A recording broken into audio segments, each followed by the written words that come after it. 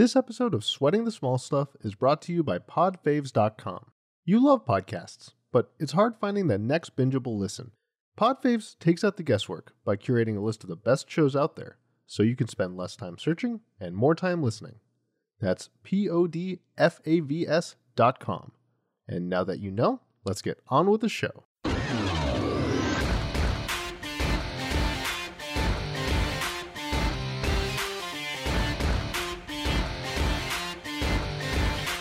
Hello all, and welcome to Sweating the Small Stuff, a show where we sweat over the details that make our world richer. I'm your neural nutritionist, Samantha Spears, and today I am joined by... Apparently I'm out of a job. Cameron Bouzar-Jameri. Hello, I'm your personal brain trainer, Cameron Bouzar-Jameri, and I've just been usurped by our neural nutritionist, and I will now look for new employment. Yes, if you're wondering, I'm introducing the episode because this is one where I feel like I am bringing the topic and you are the expert for it. Yeah, this was actually wild because I was just hanging out in the mental gymnasium. I was doing some reps, doing some curls, doing some pull-ups, reading some books. Yeah, getting and swole, you just came mental in, swollenness. like you came in with a look of determination, your laptop, and a gun, and you're like, Cameron, sit down because it is time to learn. And then this audio equipment manifests itself as it does because the gymnasium is cursed. Yeah, and of course. Here we are. This all seems perfectly reasonable. I don't know why you're being upset. I'm not being upset. I'm explaining the very logical series of events that have led to this moment that all of our listeners are fully aware of because they understand the steep lore and have read the 17 graphic novels and 3 regular novels that comprise the backstory for the show. Yes. I don't understand what your problem is. We have such dedicated fans. Okay, we do? Listen, if you're listening right now, I love you. I will come to your house and kiss you on the forehead right now. You are an amazing person. Thank you for listening to the show. Anyway, apparently we're doing this. Would you like to get us kicked off here? All right. Cameron, I'm going to try and tease you to see if you can figure out what topic we're going to talk about today. The movie we're discussing is I, Robot. All right. I'm going to go with the Uncanny Valley.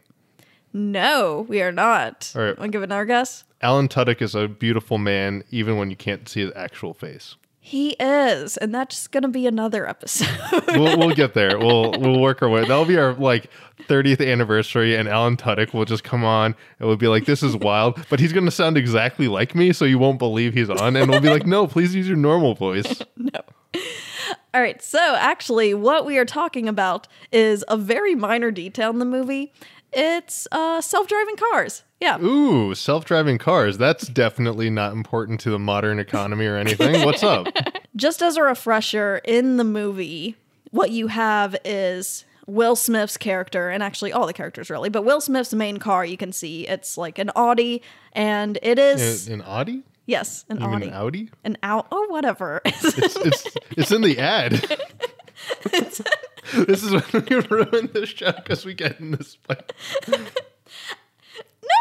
you could say Audi, right? I'm sure you can. Wait, is it Audi? I'm pretty sure it's Audi.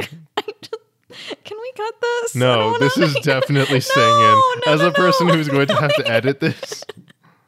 Okay, so Will Smith is driving an Audi that has quite big balls. It has what? Its tires are balls. Yes.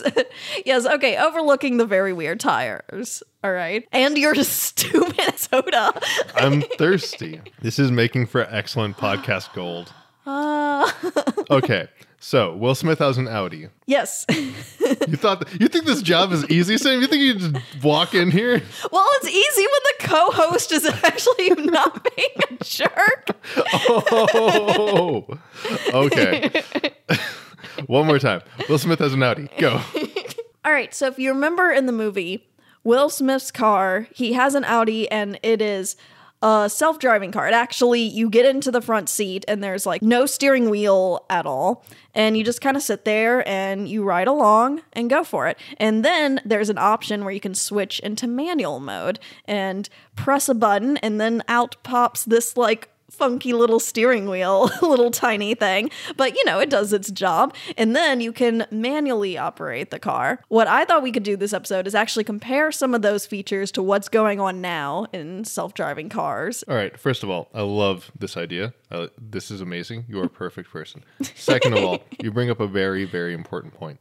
How did that tiny steering wheel not result in more deaths than whatever those robots were up to? Right? It seems like that was the AI's grand plan, is to make us drive undrivable cars until we killed ourselves, and then the robots inherit the earth. No, and actually, okay, so this is one point I really wanted to bring up, is that in the movie, there's a line where, I forgot the other main character's Shia name. the Beef or the girl? No, the girl, not Shia LaBeouf. All right, the girl who's not Shia LaBeouf. Shia LaBeouf's a definite supporting actor, okay? But she makes a point when Will Smith gets into the accident because the robots are attacking him and he decided to switch to self-driving car. She makes a point of saying, like, why were you in the self-driving mode? That's extremely unsafe. Basically a point of that no one does that now because it is extremely unsafe. Wait. When you say self-driving, you mean autonomous driving, or do you mean... Yeah, I mean like manual mode. Okay, yes. just checking. Well, back to your point of you making of like why do they have the stupid little steering wheel? Well, like they don't really expect people to actually drive the car. It's just like it seems like a weird throwaway option that they have. Yeah, that's actually kind of funny because first of all, it seems like there's like a clear dichotomy of the two, because later he has a motorcycle and they don't imply in any way that the motorcycle could be autonomous. So it's like, clearly, people are opting for self-driving cars over most other modes of transportation. What's established in the world, just based off kind of offhanded remarks, is one, they don't actually manually drive their car. It's all self-driving. It's all autonomous. All right, that's one big thing. Another big thing is they're all electric, because with the motorcycle point... Wait. Boogie, woogie, woogie. Okay. Yes. Boogie, woogie, woogie. And yes, so the cars... Most of the cars are electric. Like Will Smith having that motorcycle was an anomaly. And the first thing she reacts is like, this runs off of like, I forget, like gasoline or something. I forget what she actually what refers. even do motorcycles run off of? Did I just say motorcycles? What is a motorcycle? Is it like a saw? Oh my God, I'm just imagining a motorcycle but with saw blades for tires. That's horrifying. That's also not one miter size. Okay.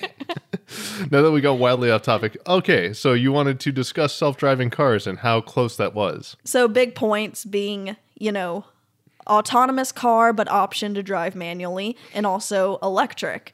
And now comparing that to the current state of driving cars. So let's first start with just personal vehicles. All right. And the big things right now is Tesla and Google and what they're developing. And they both use different systems for how they do the like self-driving portion. So Google uses LiDAR, so it's like radar like technology and radio waves. Yeah, like if anyone's seen basically a car that has like this big spinny thing on top of it, that's like, imagine a periscope that's just spinning around way too fast.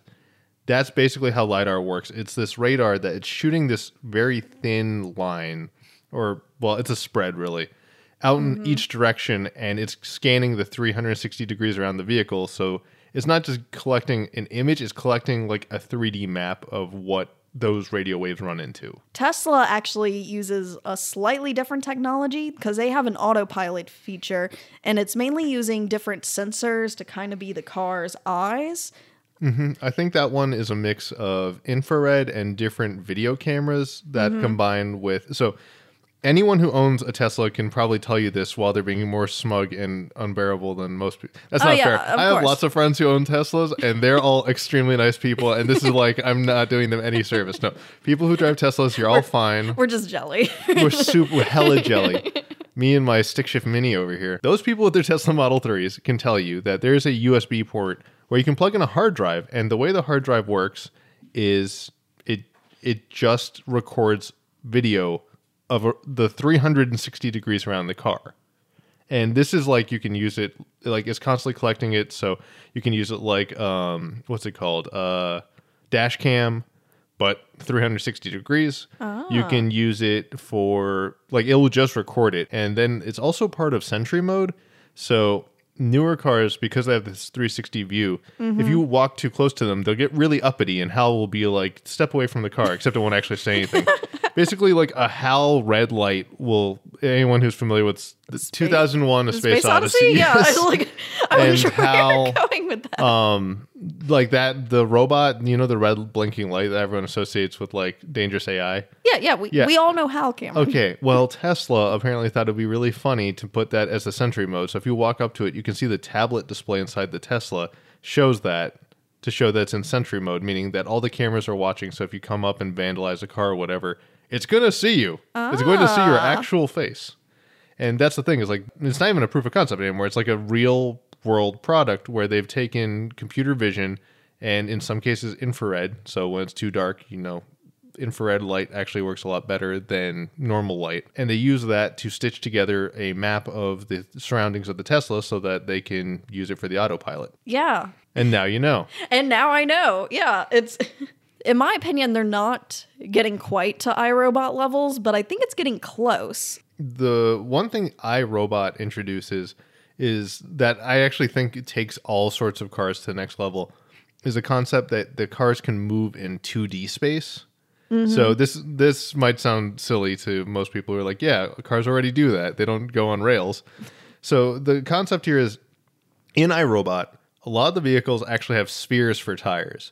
And anyone who's seen it, there's like a million different ways to make omnidirectional tires. But the benefit is, when you parallel park, you don't actually have to, parallel park the classic way. You basically pull up to the spot.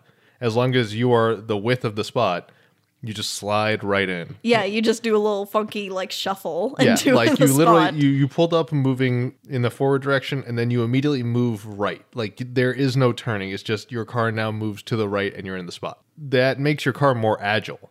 It means that your car can suddenly move very deliberately in those two axes without the need for you to turn like the wheel necessarily in the classical sense. That's convenient because a self-driving car doesn't have to figure out a K-turn or a T-turn or whatever when it wants to turn around. It just spins around in place, or it just drifts to the side or whatever. It can do those things.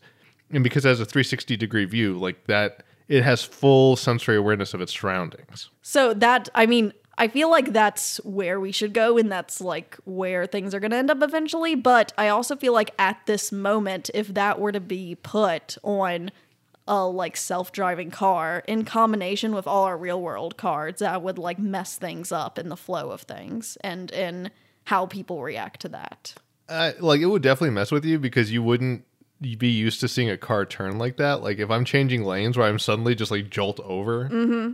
That would be really confusing. And it would probably put a lot of drivers who are adjacent to you on edge because, normally if I see a car coming into my lane, it has to drift into my lane. But this one would literally just close the distance, and it might be a little harder to notice. So one of the biggest barriers right now to self-driving cars isn't actually the technology per se. It's unpredictability of humans, because human drivers, there was one article so funny. They said how researchers were going into Miami, and it was one other area, but Miami stuck out at me because I know Miami drivers, and so they were going specifically in places with notoriously kind of crazy drivers, just people who... You mean all of Miami? Yeah, so all of Miami. Yeah, and they were going there to observe different behaviors, and they mentioned just kind of just insane behaviors of and someone like no machine would even think to look out for, because it shouldn't be possible. It's no, but people do these things. You'll be amazed what elderly people can do. Yes. And actually, so two things going on here. Well, there's three things. First of all, Florida is it's officially one of the first states to, and I think they're the big ones adopting come here and test your autonomous cars. Florida's pushing that. Arizona is the biggest one. That's where most people are doing their testing, because Arizona has very relaxed motor vehicle laws, and so there's basically no barriers to them testing. That's what you want when you're testing safety. Relaxed motor vehicle laws. Yeah, and actually Florida makes sense, because I know Florida has pretty relaxed motor vehicle laws also, so I can see why they would also be pushing yes, come here, test your things. Now for the human elements, there's actually two things going on. The first has to do with the autonomous driving itself. Human beings, we can drive a car by ourselves where we're supposed to be in charge of the car the whole time. Mm-hmm. We can give control over to a computer. We're okay with letting a computer take over as long as the computer will reliably take the car where it needs to go. Mm-hmm. We are not attentive enough to receive control from the computer, though. So let's say the computer has been driving self-driving, and it's like, hey, I'm going to let you take over now. There's like, depending on how it does that, unless it very clearly alerts you, the driver, that you need to take over or whatever, you probably won't be paying attention when it does. And then you crash. Yeah, absolutely not. Like, unless it's just in barring, like, just, you just hear, bah, bah, like, noises. Like, no one's going to be, like, that actively paying attention. And two, I think there's a reaction time with that. Because think of a computer says, take over control now. That's going to take you, I don't know, 5-10 seconds even to just, like, process and do that action. Exactly. And that's the biggest thing is, like, humans, our reaction time is not great, to the point where if you ask most self-driving experts, they'll tell you, I'm willing to bet all self-driving experts will tell you, like, yes, an autonomous car can drive itself, and it should never rely on the human to take over for it. Yes. Because that will end poorly 9 out of 10 times. And like, so Google has plans that they're trying to develop vehicles actually without like steering wheels and pedals and stuff for that reason of just, it's automatically assumed humans not taking control. Yeah, and I think a lot of the rideshare companies are also on that same bandwagon, because the goal is to make taxis, like autonomous cars that never ever need human intervention. Ooh, and that's a great segue, because there is one other thing I wanted to bring up. In doing this research, another big area is, because you think self-driving cars, you automatically like jump to, you know, oh, like everyone's individual car on the motorway. But actually, there's a lot of big advances in public transportation. And so specifically found the many different countries across the U.S. Many different countries across the U.S.? Oh my gosh. Many different companies across the U.S. I'm sorry. I didn't realize Germany was in the U.S. Sam. You're going to need to go check the world map real fast about where Sweden is inside of the United States. There are many different companies across the U.S. that are starting shuttle services. And so they're self-driving cars. They're on a predefined route, so it's way easier. And they are electric, and they're going at low speeds. So there's a lot of, one, it's electric. That's just better. And two, the low speeds, there's more confidence in people about, you know, getting into this vehicle of it maybe crashing or maybe not crashing. And the predefined route, so it's making it a lot easier. And I think that's really that's the big direction that we should push towards. And the other thing is, they're often in a closed off area. Like, if you look at the terms of service for using the autopilot for Tesla, it's supposed to be in a closed off non-traffic area, even though people don't do that. Yeah. But like, I think the first place we'll probably see this is actually amusement parks. I'm willing to bet that Disney will have autonomous trams fairly soon. Oh, yeah. That would be great also. Yeah, and I think we jumped away from this before I could get to this point, but I think it kind of fits in here, is the second reason human beings are actually like this weird conundrum for autonomous driving.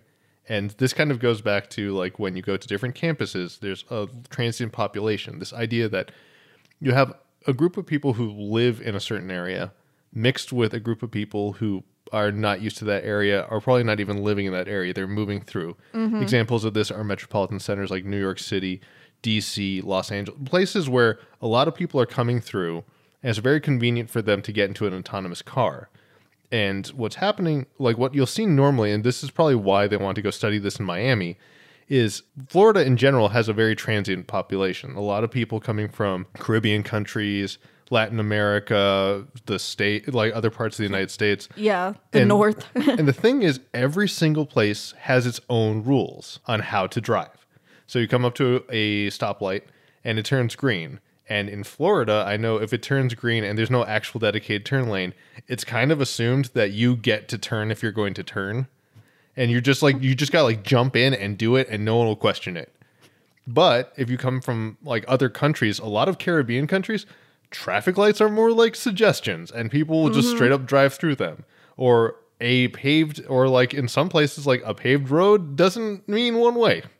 And so all these different details, like even if the person executing them is an incredibly rare edge case, the fact that this flow assumes that every car is going to behave the same, the moment one car doesn't, completely screws with everything else. Oh, yeah. When you have that one unpredictable thing, then it's just a like domino effect kind of messing things up. And that's kind of what's important about these early trials is like they acknowledge that these buck wild drivers exist because every human being is like, it's really hard to throw a group of humans into a single category. We're all so different all the way down to the way we drive. So when they want to test these things, it makes more sense to keep them on a closed track where they can at least test their reliability in this one pattern, because they won't have control over drivers on the highway. They probably will barely have control over drivers in a suburban setting. And so it's very important for them to have a reliable place to test and also have that sampling. I think that's also good for customers and like the people using cars, because I know like I'm personally a little hesitant towards self-driving cars. Like initially the idea is like, oh, I like driving. I like having that control. But really, if I were to have enough exposure to it and enough exposure to it being safe and completely normal, then I'm not going to bat an eye when it becomes my own car being self-driving. So I think having like this predefined routes and having these shuttle services and then experiencing that, then it's going to just make most people more comfortable with the idea of self-driving cars. Honestly, the funny thing is like the goal self-driving cars is supposed to solve is like giving you more personal time, because we spend so much time stuck in traffic, being focused in traffic. It would be nice to be able to spend that time, you know, cross-stitching or working on something for work or just watching a movie and relaxing. Even more immediate is I know there's big push to try and use autonomous cars to solve like this like semi-truck transportation industry and like transporting goods all across America. And I'd completely want to avoid the question of like, how does automation displace the workforce? That is a conversation. Oh yeah, that's a whole different topic.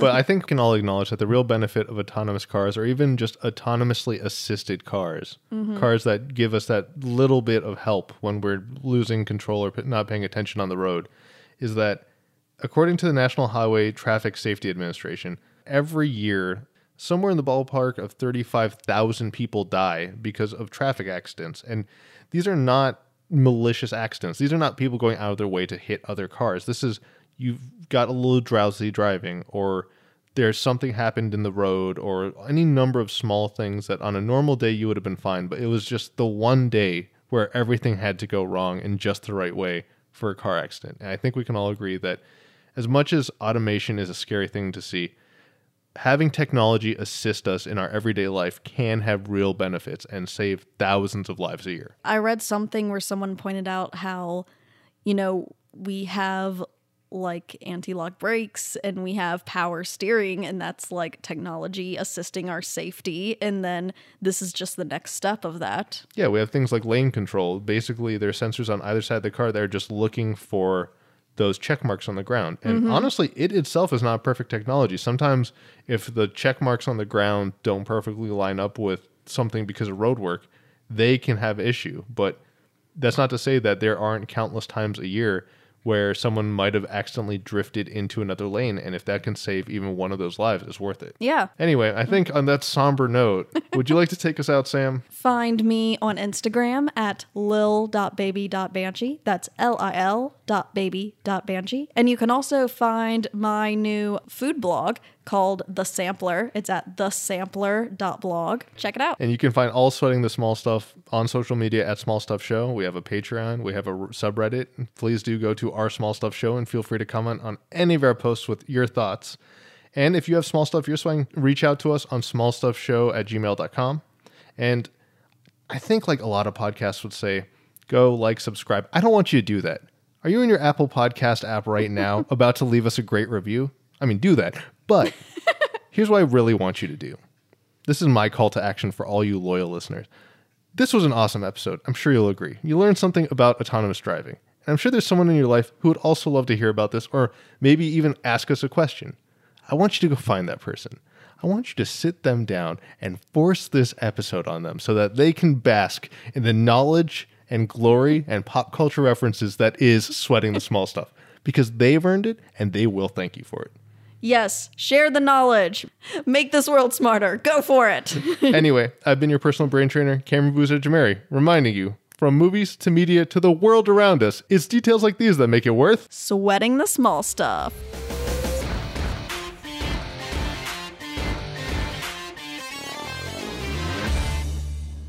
You want to do the intro? Yes. Oh, that's how we're having it. Yes, that's how we're Well, having we're it. recording. All right, good.